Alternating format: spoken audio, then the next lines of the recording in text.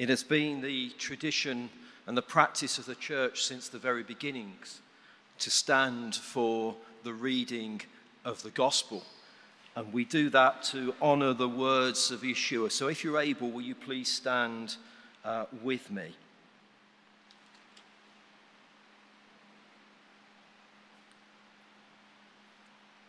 Immediately, Jesus made the disciples get into the boat and go on ahead of him to the other side while he dismissed the crowd. After he had dismissed them, he went up on a mountainside by himself to pray.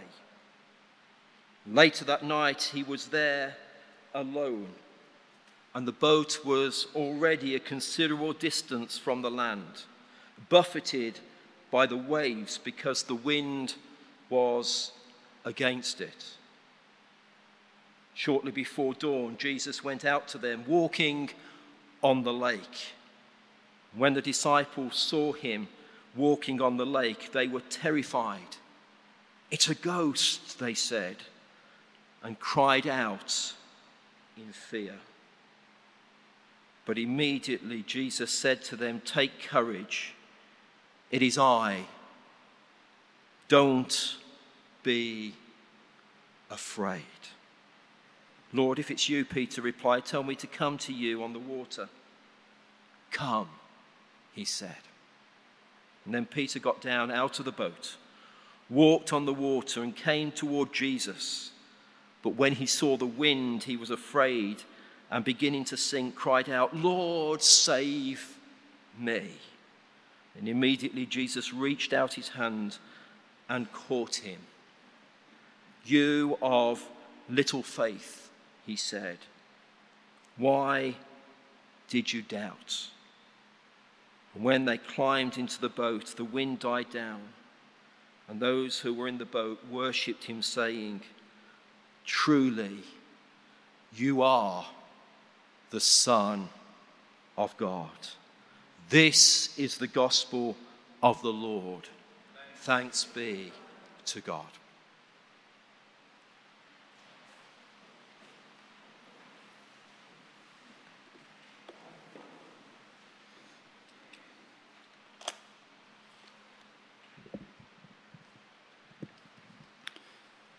Let's pray. A very simple prayer. But what we're about to do is also an act of worship.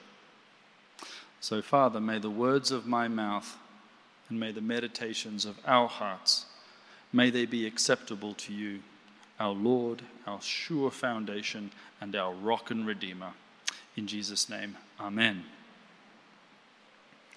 Well, it's the 11th Sunday after Pentecost, or some traditions 10th Sunday after the Trinity. If you're not used to liturgical churches or a lectionary, we follow a cyclical reading of Bible. It takes 3 years. This is something we inherited from the synagogue. So these are the readings that are appointed, and you've probably recognized them. They're very familiar. Jonah and the whale, walking on water. And sometimes stories, they get very familiar. Sometimes we don't pay as much attention to them as we probably should. Sometimes we probably miss things because they're so familiar. Well, whenever we read the Gospels, we should always be challenged by, what does this tell me about God? And how does this tell me about being a better disciple? So let's looking at our readings, and particularly I'm going to look at the Jonah passage and the Gospel passage and see how they can tell us something about the Lord and about being his disciple. And you can probably see that they both revolve around water in different forms. Water is a very strong theme in the Bible. In the beginning, God makes the heaven and the earth. Heavens is plural, and it means waters. Waters are a big thing. But when God makes the heavens and the earth, what's the first thing God creates? Light. Yet, in Genesis chapter 2, we discover something already there. Water. Where'd the water come from? And the Holy Spirit is hovering, and moving, and pondering these waters. And water in the Bible and in the ancient world was absolutely terrifying. Because in the ancient world, they'd never gone down, couldn't go down very far, they could never find the bottom. Often you could never get to the end. And it was dangerous. It was chaotic. It was unpredictable. It 1 minute could be your friend, and then very soon you're drowning. And so it was uncontrollable. But there was somebody who could control it. God. And nearly every nation and culture and tradition had a god for the sea or the water. And you made sure you said a prayer to him when you were hopping on a boat.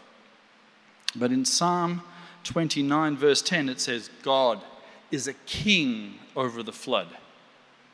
These destructive waters that wiped out all of human civilization, God ruled over that chaos too.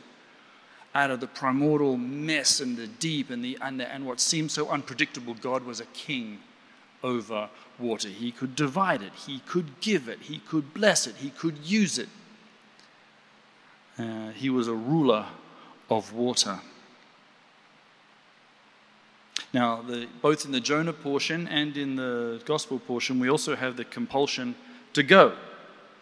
Jonah has to go to Nineveh, and the disciples have to go onto the Galilee. And in both instances, water's going to play a feature. So we'll start with looking at our prophet Jonah. If you want to put up our slide.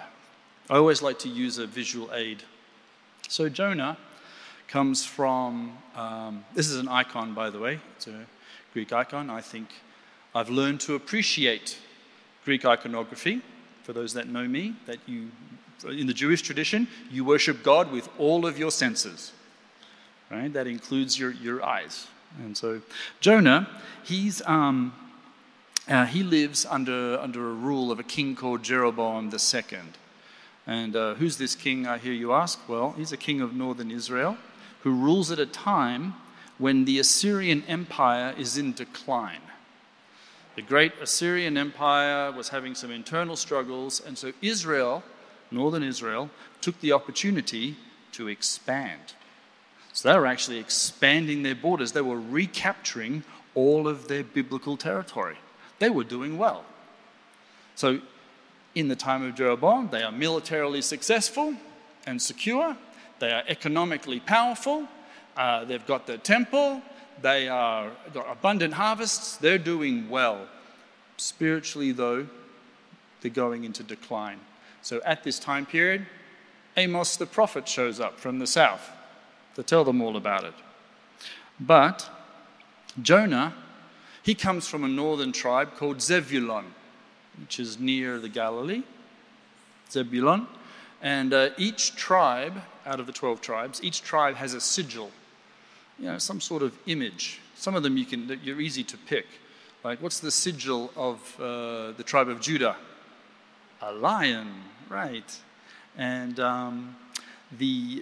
when you get to Zebulun, their sigil is a ship. It's very interesting. I always find it very interesting because Zebulun's actually landlocked. Yeah, so I often wonder, was this just a pipe dream of his? Like, one day I'm going to make it to the sea. But anyway, this is where he is. And Jonah could have been sent to Israel. They kind of needed it. They weren't really listening to Amos. Could have used a new voice. The Lord comes to Jonah and says, I need you to go to Nineveh. What does Jonah think about this great plan? What does he do? Runs away opposite directions. He says, no. Now, if you're a Jewish sage, you start scratching your head. Why? He knows everything. God is sovereign. He's in total control. Are you telling me that there was no prophet who would have said yes? I mean, out of all the prophets that were there, none of them said yes? We picked the guy that says no? What's going on? What's this tension between free will and the sovereignty of the Lord? Why would God choose someone who says no? Now, you know the story. And Jonah gets the vision, and he runs the complete opposite direction, hops on a boat, sails away, gets into a storm, falls off, swallowed up by a rather large fish. In Hebrew, in Hebrew, Jonah chapter 1 verse 17 is Jonah chapter 2 verse 1. Okay, the verses don't always correlate. So John, he actually read the verse ahead because he knows this. So it says, "Now the Lord provided a huge fish to swallow Jonah. And he was in the belly of the fish for 3 days and 3 nights." Now in Hebrew, it says that the Lord, Yoman Adonai et Hadag. And the verb yaman is where we get the word for yoman, which is a diary, a journal. In fact, what do we call journalists? Okay, yomenid. And these are the people who wouldn't know the truth that comes and hits them in the face. Sorry for all the good journalists out there, okay? Be good people. But God scheduled a fish. He put on the diary, fish, you need to be here. And then, because this is how sovereign God is. And I can just imagine God up in heaven saying, "Okay, fish, I need you to be there." And the angels are pondering this. And then the Lord says, "Watch this. Jonah, I need you to go to Nineveh." "No, this is going to be fun." Hops on a boat, and he's swallowed up.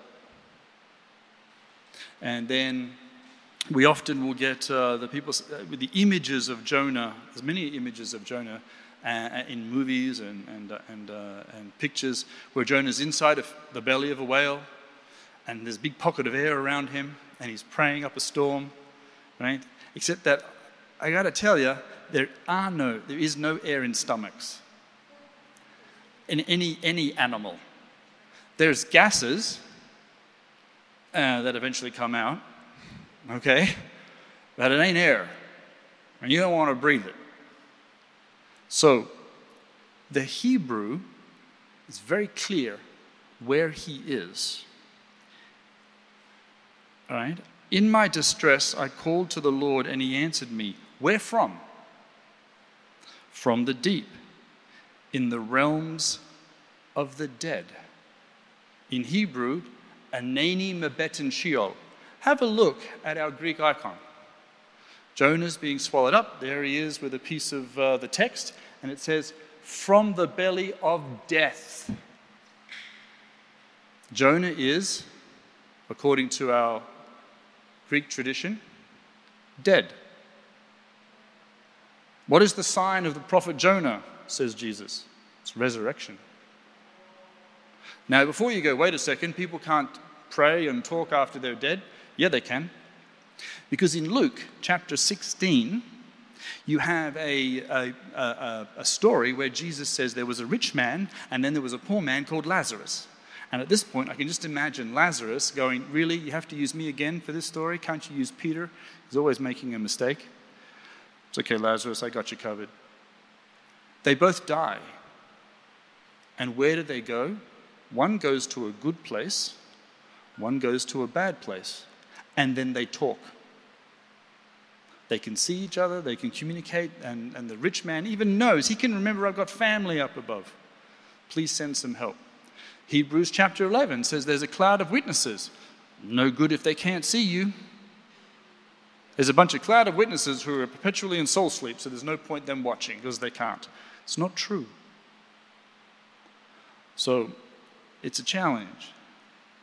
Jonah is resurrected. But why does God need him to say no? Well, let's imagine this. There's my brother Reuben. He's a great prophet. He's living in Issachar, right next to Zebulun. God says, Reuben, I need you to go to Nineveh. And he's like, you got it, boss. Gets down there and he tells those Ninevites a thing or two. Do they believe him? Do they repent? Some Jewish guy telling him what to do? No. But imagine this. Jonah's in the belly of a fish for 3 days. For 3 days and 3 nights, enzymes are working on him. His skin is bleached. All the hair on his body is all taken off. He comes out. It's gone. He comes out not looking like that. Okay?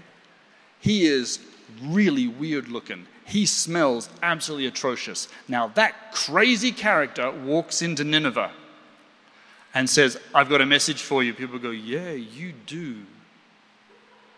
Okay? And so, yes, he eventually answered the call. Interestingly, they read the book of Jonah on Yom Kippur. In the Jewish tradition, you have a cyclical reading of Bible, and then every time there's a feast day or a special holiday, you have a special book that you also read. So on Yom Kippur, which is the Day of Atonement, the day when Jewish people are repenting, the book you read is Jonah. Who repents in the book of Jonah? Gentiles. The Ninevites repent. Do they do it with sacrifices? Do they kill thousands of animals and blood of bulls and goats? No, none. Isn't that interesting? So on the day when Jewish people are repenting, they're reading a book that says Gentiles can repent too. Quite a good challenge for us. But I think the key to this is verse 9, when Jonah says in his prayer, I will say, salvation comes from the Lord. And that's true. Turning over to the other call, Jesus is with his disciples. We've finished the feeding of the 5,000. And in context, John the Baptist is now dead. And Jesus hears that his cousin, who's his cousin in ministry, and he needs some alone time. And this tells us that Jesus is also human. And he needs to spend some time alone in prayer. So he dismisses the crowd and he sends his disciples onto the lake. Now he knows what's going to happen, so he has sent his disciples into a storm. It's not always pretty. Now each of us has a calling, and that calling stays exactly the same. In next week's lectionary reading, it's going to be Romans 11, and you're going to hear the words, the gifts and calling of God are irrevocable. If you don't know what your calling is, don't worry, it'll be the same tomorrow. And God knows his heroes so very well. Israel still has a calling to be a light to the nations. And may they do that too. So Jesus knows his disciples, sends them out into the storm, and has some time alone where he can reflect on his cousin and probably a bit of the future. And there's a storm. It's on the 4th watch. It's somewhere between 3 and 6 a.m. To coin a phrase, it is a dark and stormy night. And the disciples are on the sea. And they've never been to the bottom. And it's tough. And then they see a ghost walking on the water. This is not like Jesus walks on the water all the time. Okay, it's not like Jesus is always walking on the water and the disciples are struggling to figure out why we have a boat in the first place. Okay, he just walks everywhere. They think they're going to die. The storm could bring us down to the depths. That could be the angel of death. They're terrified. Jesus identifies himself in the chaos, in the confusion, in the panic, and he says, "It's me." And does the storm go away? No. What is our brave hero Peter then? Now, Peter, only in the book of Matthew does Peter do the walking on water. The other Gospels, the synoptics, don't mention him. But here, he says, "Lord, if that really is you, then you tell me to come." And what does Jesus say? "Come." And Peter gets out. Although I'm struck to think perhaps the word "come" was also for the other disciples too. Maybe it wasn't just for Peter. But Peter gets out and he walks on water. At this point, I would have thought the other disciples would have seen, "Wow, look at him go. Let's go, boys," and join in. But they don't. And put the other slide up if you can. And the text says that Peter notices the storm and the waves, and he gets scared. And he starts to sink, and he cries out for the Lord, which you're supposed to. And because salvation comes from God, he cries out for the Lord, "Save me." And immediately he gets help. And at this point, I'm sure all the sermons come on, they say, "Just keep your eyes on Jesus." Right? And I think it's a great line. It's just no one can unpack what that actually means. Just keep your eyes on Jesus and you walk on water. Okay? Describe that to me in real life. Right? So I think that while those sermons might be helpful, I think they're lacking something. And I think if we go back into our Hebrew context, let's see what Jesus said. When he grabs Peter, he says, "Why did you doubt?" Now, it's not that Peter doesn't believe in Jesus, right? Or God, for that matter. Like, did he just suddenly, all of a sudden, just go, "Oh my gosh, Jesus isn't my master anymore," even though he's the one walking on the water. And I've just been doing it for the last 5 minutes. What does it mean? And plus, Jesus never says, "Oh, little brother, why did you doubt? And the rest of you guys who didn't get out of the boat, you're all fired." Okay? You can row back to shore. Peter and I got it from here, okay? Just drag him along, through the water. The other disciples get off scot-free. I don't think it's really fair. So let's actually look at the words doubt. And what's the opposite of doubt? Faith. And of course, because for those that have heard us preach here before, faith in Hebrew, emunah in Hebrew, is a verb. Well, actually, it's a verbal noun, shem paolah. In English, you call that a gerund. Now, I had to look the word gerund up to know what that meant. Funny thing about us English speakers, just don't know how to speak English. Gerunds are ing words. These are words that you derive from verbs when you're doing them. So the verb to walk is the verb. But when you're actually doing it, you are walking. When to look, that's the verb. When you're actually physically doing it, you are looking. Okay? Sitting, running, these are all gerunds. They're the action you do when you put a verb into practice. Interestingly, that's what faith is. Faith is faithing. Faith isn't just sitting in something inside your head. Because even demons believe. Do they not? Right. So now that we know that faith is, and that actually fixes up a whole slew of interesting Bible verses. Right? Faith without works is dead, all that kind of stuff. Why do you call me Lord, Lord, and don't do what I say? Blessed is he who hears my words and does them, says Jesus. Everyone knows John 3:16, for God so loved the world that he sent his only son. No one knows John 3:21, do the truth. So, faith, something you do. Its opposite, doubt, safek, is a noun. It's doing nothing. It's just being. Doubt isn't necessarily not believing in God. Doubt is more likely doing nothing about it. I think there might be a God, but I'll get there one day. Maybe the day before I die I'll believe. Maybe when I'm older and retired I'll finally go to church. What Jesus is saying here to Peter is not, why'd you doubt me? Or why'd you doubt yourself? Why'd you stop? You were walking on water. You were doing it, Peter. And your friends were not. Just keep walking. And you would have kept walking on water. Now, of course, straight after this, they get back up. And they walk back to that boat. And Jesus calms the storm because he is the king that rules the waters. I study with a group of rabbis a couple of times a week.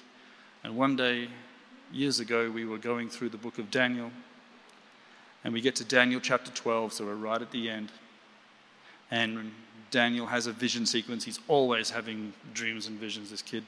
And he sees this sort of angelic divine figure standing on water, prophesying about the future.